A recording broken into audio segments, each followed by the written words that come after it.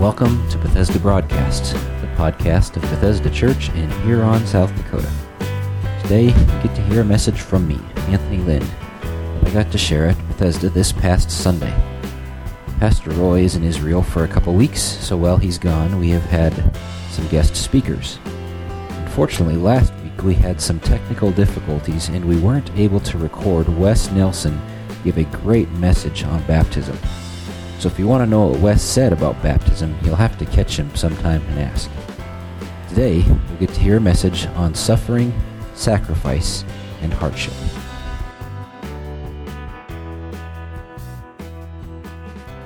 All right, so we'll just go ahead and get going into it here. Many of you, maybe if you looked at the front of the bulletin, like Daryl said, you've seen the title, and you're wondering what in the world we're going to be talking about today. And like Daryl said, it's not something we really enjoy, we want to talk about. And then if I were to tell you that we're going to be primarily talking about us as individuals and not how Christ chose suffering, at least as a main point, then you would probably call me insane, right? Or the world would say that's insane, that's crazy. Who in their right mind would choose suffering? That just doesn't make any logical sense. Why don't you just throw it up there from the... We're good? Try again. There we go. All right. John Piper, in a very well-known book, he's a very well-known author, he says that he wrote a book called Desiring God.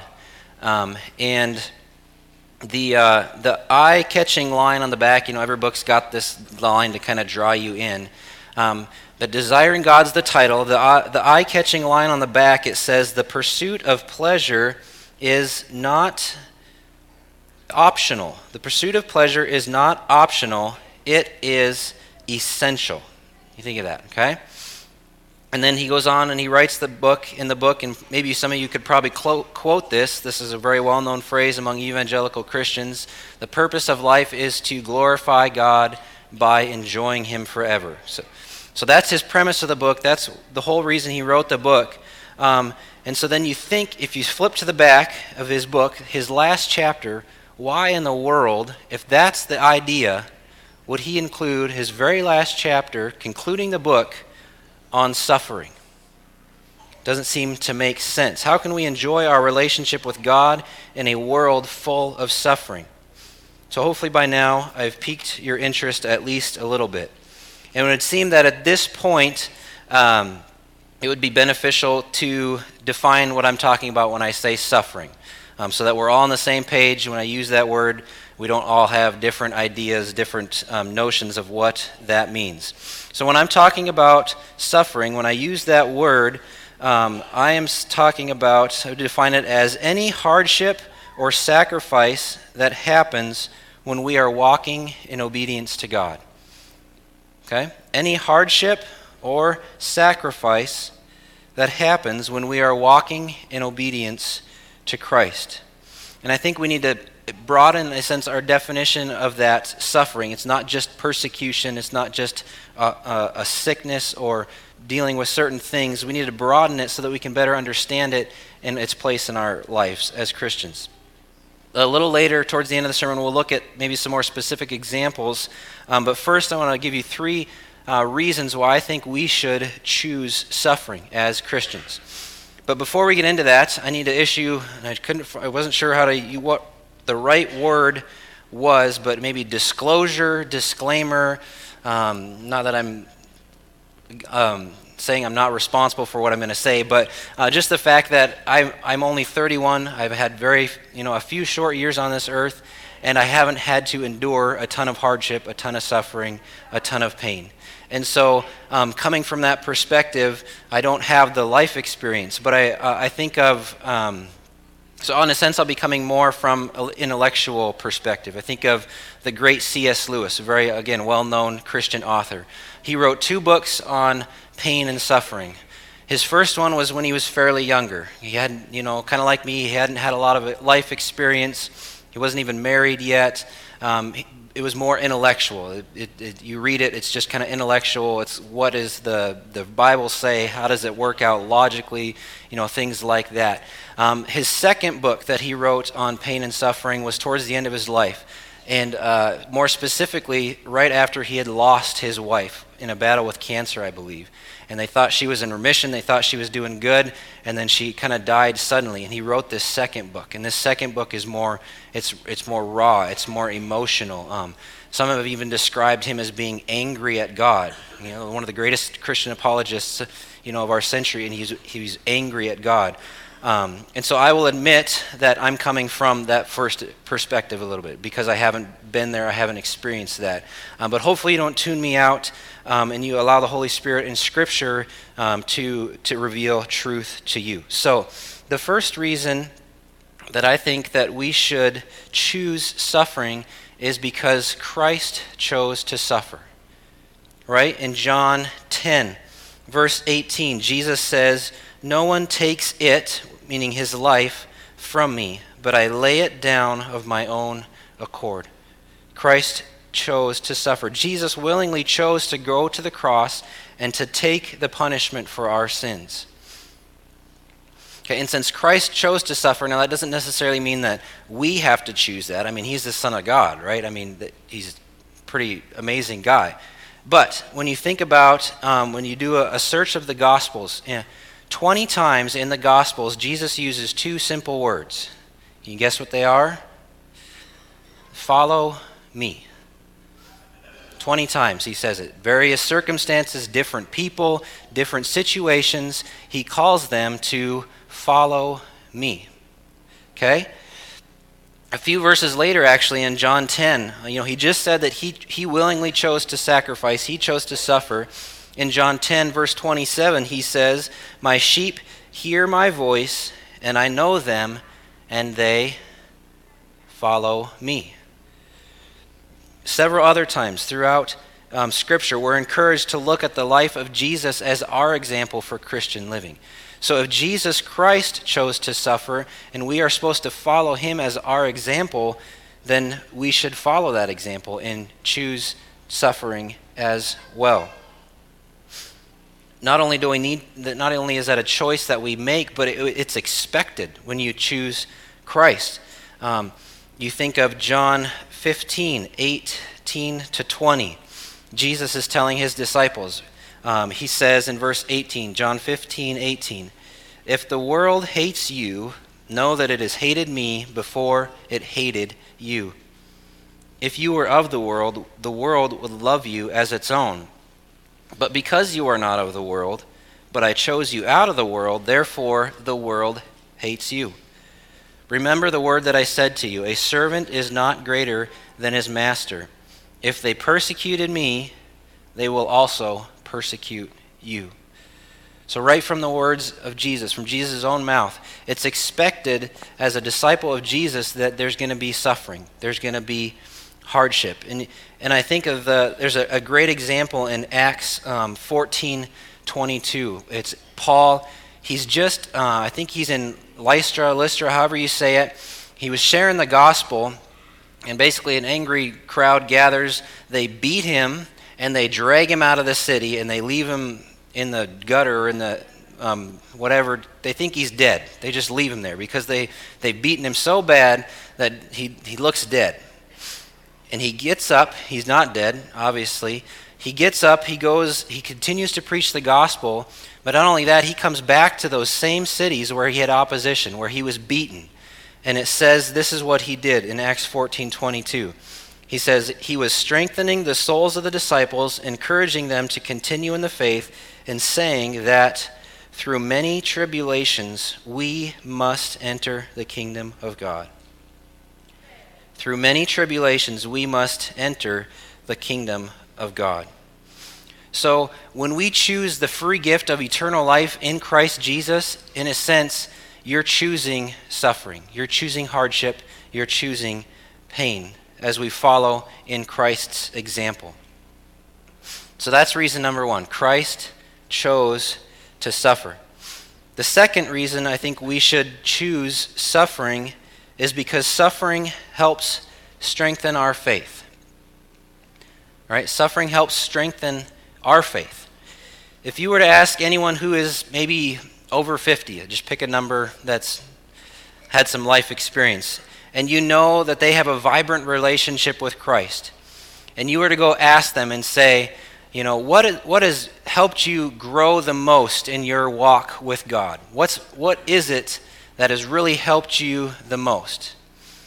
I can almost guarantee you that they're not going to say something like, well, life's been pretty comfortable, pretty easy, haven't had to deal with a lot of stuff, and that's what makes me the strong Christian that I am today. Right? Would you guess that somebody would say that?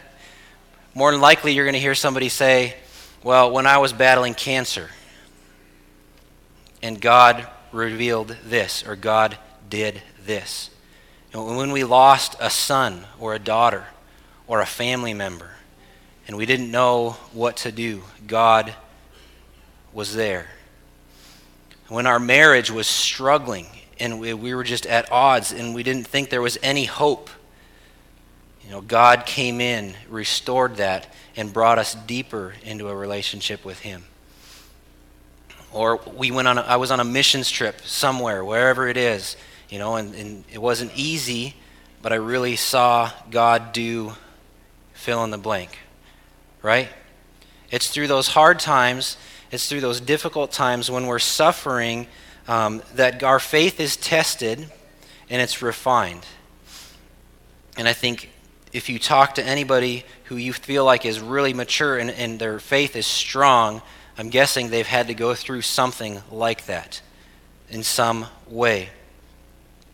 And in Acts 5:41, again, it's the disciples. They were just arrested for sharing the gospel, and they were basically kind of reprimanded and said, "Don't do it again." And they were beaten as well. And in Acts 5:41, it says, they left the presence of the council, rejoicing that they were counted worthy to suffer dishonor for the name.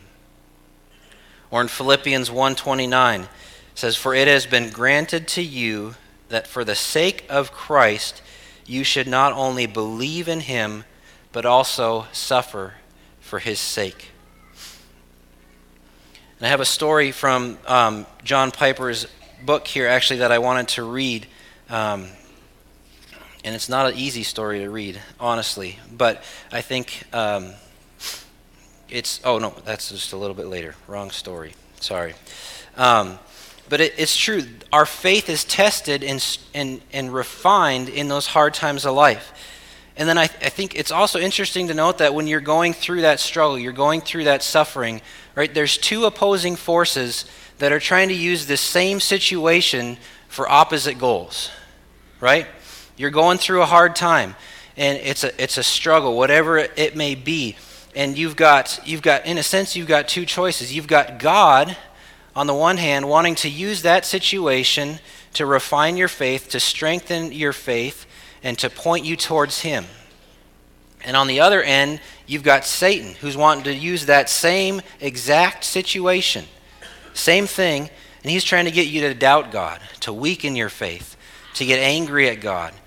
All those things that we don't want to do. Through the same situation, you've got those two opposing forces.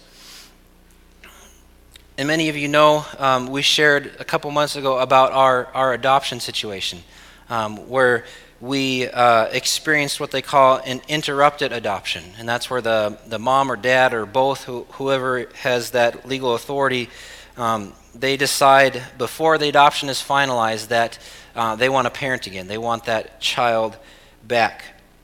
And that's what happened in our situation.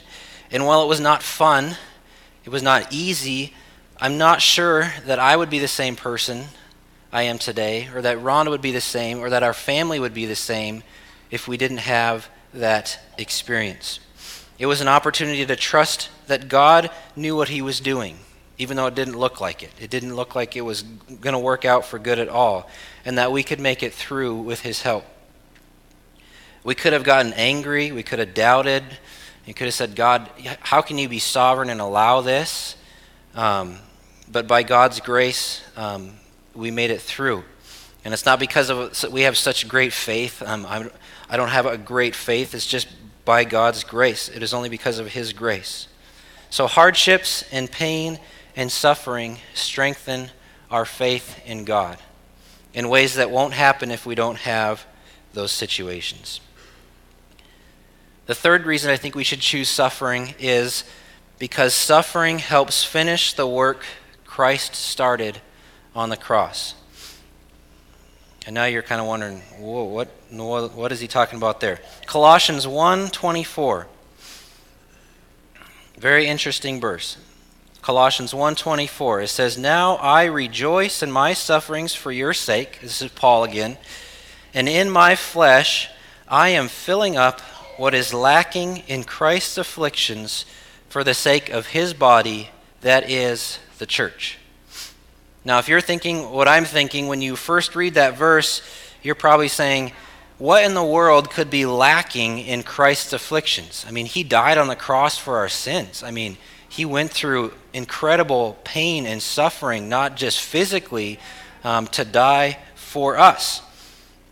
So it sounds blasphemous, right? How could Christ be lacking in his afflictions and the things that he struggled with? But if you were maybe in the first Ambassadors for Christ class, I'm guessing you learned that when you come to a passage that's difficult and hard to understand, you use passages in Scripture that are easier to understand. You know they're easy to understand to interpret the more difficult ones. So let's use Scripture to interpret Scripture and see what Paul is actually saying. At first glance, if you take it at face value, it seems like Paul is saying that Christ's death on the cross is not sufficient for salvation, right? That's what it seems like on face value. However, we know clearly from Paul's example that that's not what he believes, right? There's many verses. If you go to the next slide there, Hebrews 10:14, Hebrews 9:12. These are verses that point to the fact that Christ's death is sufficient.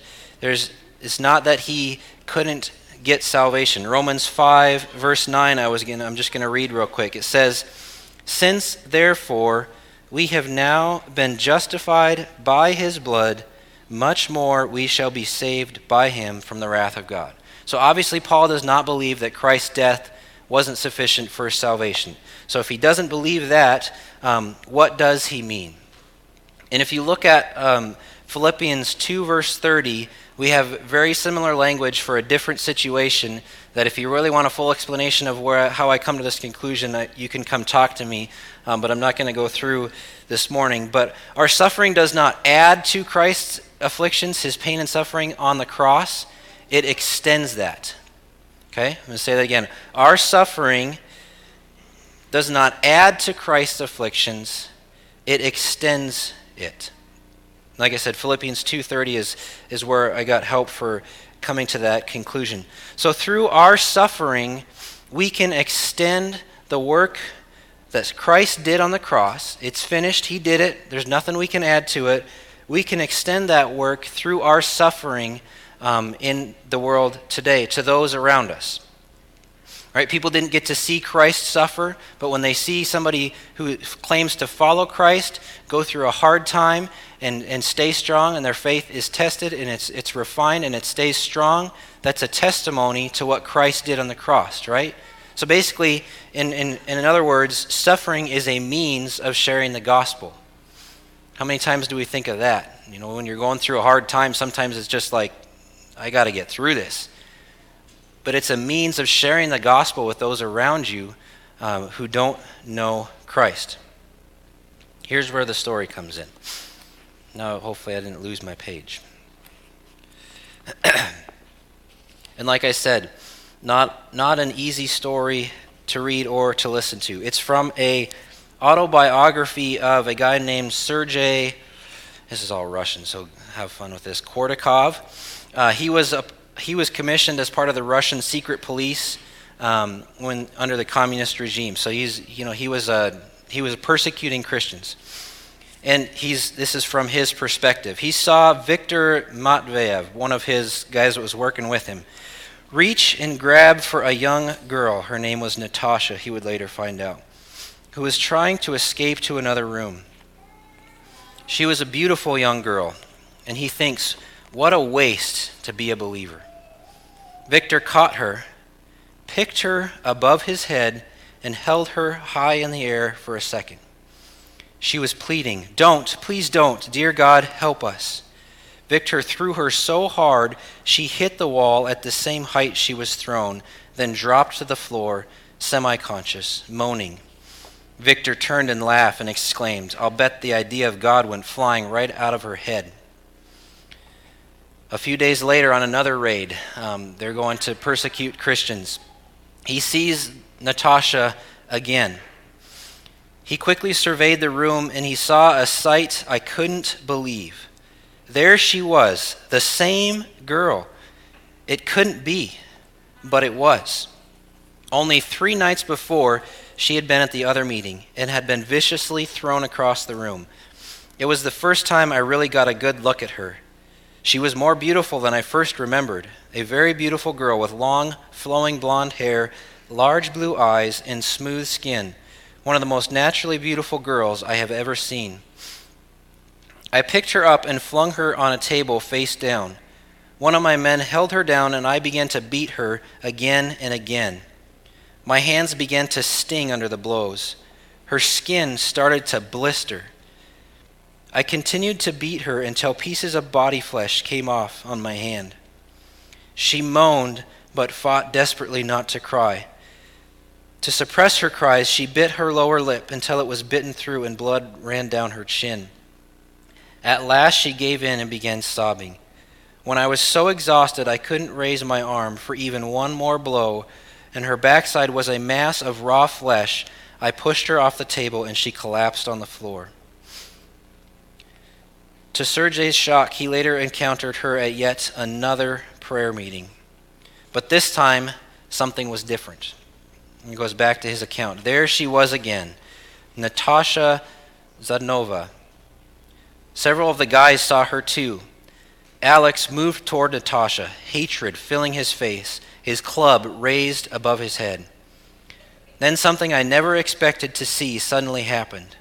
Without warning, Victor, the man who on the first time he had met her, the one who had picked her and threw her across the room, Victor jumped between Natasha and Alex, facing Alex head on. "Get out of my way," Alex shouted angrily. Victor's feet didn't move. He raised his club and said menacingly, "Alex, I'm telling you, don't touch her. No one touches her." I listened in amazement. Incredibly, one of the most brutal men on my team was protecting one of the believers. "Get back," he shouted to Alex. "Get back or I'll let you have it." He shielded Natasha, who was cowering on the floor. Anger, Alex shouted, "You want her for yourself, don't you?" "No," Victor shouted back. "She has something we don't have. Nobody touches her. Nobody." And then this man who wrote the autobiography, he says, "For one of the first times in my life, I was deeply moved. Natasha did have something. She had been beaten horribly. She had been warned and threatened. She had gone through unbelievable suffering, but here she was again. Even Victor had been moved and recognized it. She had something we didn't have. I wanted to run after her and ask, 'What is it?' I wanted to talk to her, but she was gone. This heroic Christian girl who had suffered so much at our hands somehow touched and troubled me very much." Later on, this man accepts Christ, and he writes this book. As he later reflected on this situation and this girl, he says in the book, he says, "And finally to Natasha, whom I beat terribly and who is willing to be beaten a third time for her faith, I want to say, Natasha, largely because of you, my life is now changed, and I am a fellow believer in Christ with you. I have a new life before me. God has forgiven me, and I hope you can also. Thank you, Natasha, wherever you are." So our suffering is a means of sharing the gospel. It extends what Christ did on the cross to those around us who can't see it. 2 Timothy 2:10 says, and again Paul, he says, "Therefore I endure everything for the sake of the elect, that they also may obtain the salvation that is in Christ Jesus with eternal glory. And Piper goes on to say in his book, he says, the startling implication of this is that the saving purpose of Christ among the nations and in our neighborhoods will not be accomplished unless Christians choose to suffer. At the extreme end of this suffering, the number of martyrs is not yet complete. Revelation 6:11. Without them, the final frontiers of world evangelization will not be crossed. Less extreme is the simple costliness in time, in convenience, and money and effort to replace excessive and addictive leisure with acts of servant love. Let your light shine before others so that they may see your good works and give glory to your Father who is in heaven. Matthew 5:16. So at this point, it'd probably be advantageous to look at some examples of suffering. What do I mean by suffering? And maybe you've got some in your mind already. Obviously, on a continuum, there are extremes, right? Natasha is an extreme. And my point in doing this is twofold. First, to encourage you that just because you aren't out on the mission field or you aren't in a country like Natasha, sacrificing your life doesn't mean you aren't suffering. Okay, that's one end of the extreme. And second, it's to spur you on to make bolder choices in obedience to Christ that you know will bring hardship, pain, and suffering. So some examples of suffering, and these are just, obviously there's many, but these are just some things that I could think of. Kids who aren't walking with God, walking with the Lord, is a hardship, is a pain, is a suffering. Pain and sickness. Ridicule at work or school. Maybe you're alienated from your family because of what you believe. You are a Christian and many of your family is not, and because of that, there's just constant tension in your family. Maybe there's strained relationships for the same reason. You had friends that were friends for years, and then you became a Christian, and now the relationship is strained. Maybe there's mocking from society, the world around us, because we aren't living up to their standards. Maybe financially we're not the same. Maybe morally, obviously, we shouldn't be the same. Or we just don't have the things that society thinks we should have. Loneliness. Obviously, persecution, death of a loved, or dying for your faith. The death or loss of a loved one is suffering. Sacrificing personal time for serving in ministry is suffering. Giving sacrificially of your resources is suffering. And the reason I think we can lump all of these things into what we consider suffering is because of Paul's own experience. If you look at 2 Corinthians chapter 11, Paul kind of lists the things that he's had to go through because of walking in obedience to Christ. And as he walked in obedience to Christ, he lists things like, he was beaten, right? We saw that. But he also lists things like he was cold and endured exposure and things like that, all under suffering as he walked in obedience to Christ. And please don't misunderstand me. So as we work towards the end of our time here this morning, I'm not saying that we purposely make choices that, so our kids turn out horrible or so we get sick. We don't personally make choices to choose some of these things. Some of these things are just because of life, the way it happens. That's just, we didn't choose it necessarily, but it's happened to us. That's one form of suffering. I think you know that. That just doesn't make sense. But I could look around the room this morning and see several families that are suffering from something they didn't choose. Right? There's many I can guess here this morning. You didn't choose it, but you're suffering. Suffering in the sense that you are enduring a hardship as you walk in obedience to Christ. What I'm getting at this morning, and what I feel like God has been dealing with me in my life over the last several months, is that there are many of us, and I include myself, who are way too comfortable with our Christian life. One of the stories that Richard Wurmbrand, he's a Romanian pastor who was imprisoned and tortured for his faith in the 1940s and 50s. You may recognize that name. He tells about a Cistercian nun who was interviewed on Italian television. The interview was especially interested in their tradition of living in silence and solitude. And so he asked the nun, he said, "And what if you were to realize at the end of your life that atheism is true? That there is not God, that there is no God. Tell me, what if that was true?" The abbot replied, this nun, she says, "Holiness, silence, and sacrifice are beautiful in themselves, even without the promise of the reward. I still will have used my life well." What if an interviewer would come to you and ask you the same question? What if you get to the end of your life and you realize it's not true? There is no God.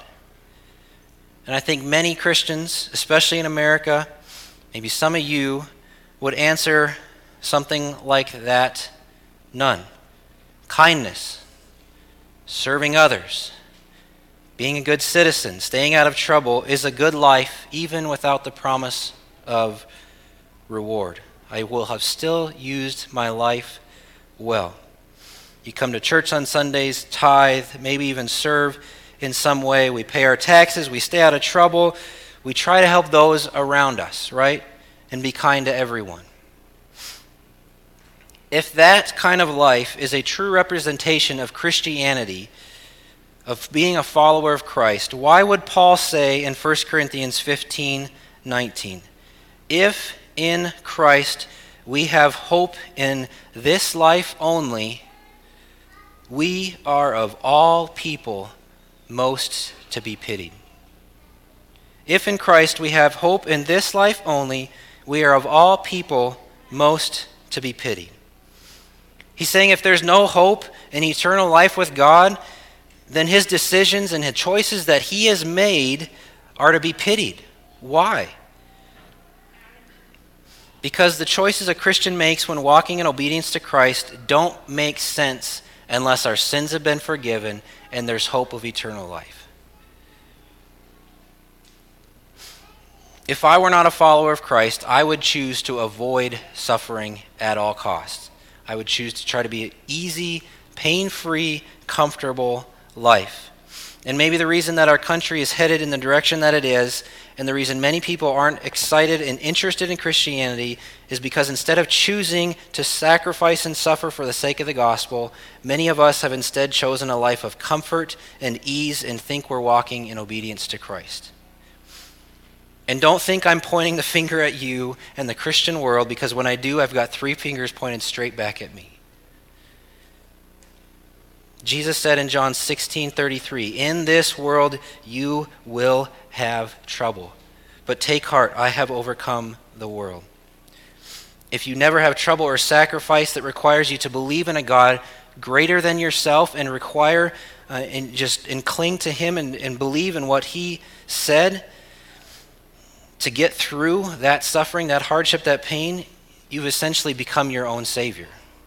If you don't need God to be your savior for you, to get you through and help you in life, then in a sense, you are your own savior.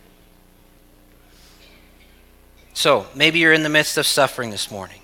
It's a hardship, a pain. It could be extreme, really hard. You don't know how you're going to make it through the day. Or it could just be something that's, in a sense, not as extreme. Some of those things that we talked about. By the grace of God, endure with rejoicing. Romans 8:18. For I consider that the sufferings of this present time are not worth comparing with the glory that is to be revealed to us. And I can't give you that advice because of my own experience in life, but thankfully the Bible says that we have a great high priest who can sympathize with you. Okay, wherever you're at on that continuum of suffering. Maybe you're in the midst of suffering, and instead of enduring and trusting in God, you become angry at God. You become bitter. You become hard-hearted. 1 Peter 4:12-13 says, "Beloved, do not be surprised at the fiery trial when it comes upon you to test you, as though something strange were happening to you. But rejoice insofar as you share Christ's sufferings, that you may also rejoice and be glad when his glory is revealed." And I don't say that lightly, because I know, like I said, there's some people here, probably even this morning, that are in extreme hardship, extreme suffering, extreme pain. But if you can't trust in the sovereignty of God and in the faithfulness and the love of God, what do you have left to trust in? He says, don't be surprised. You are sharing in Christ's suffering. Maybe you're here and your life is comfortable. You haven't sacrificed much at all. Repent and ask God to show you, as you walk in obedience to him, how he wants you to sacrifice, to choose suffering. Philippians 3, starting in verse 8, it says, "Indeed, I count everything as loss because of the surpassing worth of knowing Christ Jesus my Lord. For his sake I have suffered the loss of all things, and count them as rubbish, in order that I may gain Christ and be found in him, not having a righteousness of my own that comes from the law, but that which comes through faith in Christ, the righteousness from God that depends on faith, that I may know him and the power of his resurrection, and may share his sufferings, becoming like him in his death, that by any means possible I may obtain the resurrection from the dead." And Paul goes on to say, he said, I haven't attained all this. I'm not already there. And this is Paul, who's had to deal with all this stuff. But he says he's pressed on to make it my own, because Christ has made me his own. Or maybe you've never surrendered your life to Christ. You're here this morning and you're hearing some of this and you're wondering, why in the world would I choose that? That makes absolutely no sense. It doesn't make sense. I can't explain it fully. But the path to everlasting joy and peace is life in Christ. And that path isn't easy, it's difficult. That's why Jesus said, "For the gate is wide, the way is easy that leads to destruction, and those who enter by it are many. For the gate is narrow, and the way is hard that leads to life, and those who find it are few." And if you want to know more about that, come talk to me afterwards or find one of our leaders. So choose suffering. It's not easy. It's not what we want. It goes against everything, probably every bone in our body. But it leads to life. It leads to joy. It leads to the gospel being proclaimed and spread among the world today. Let's pray.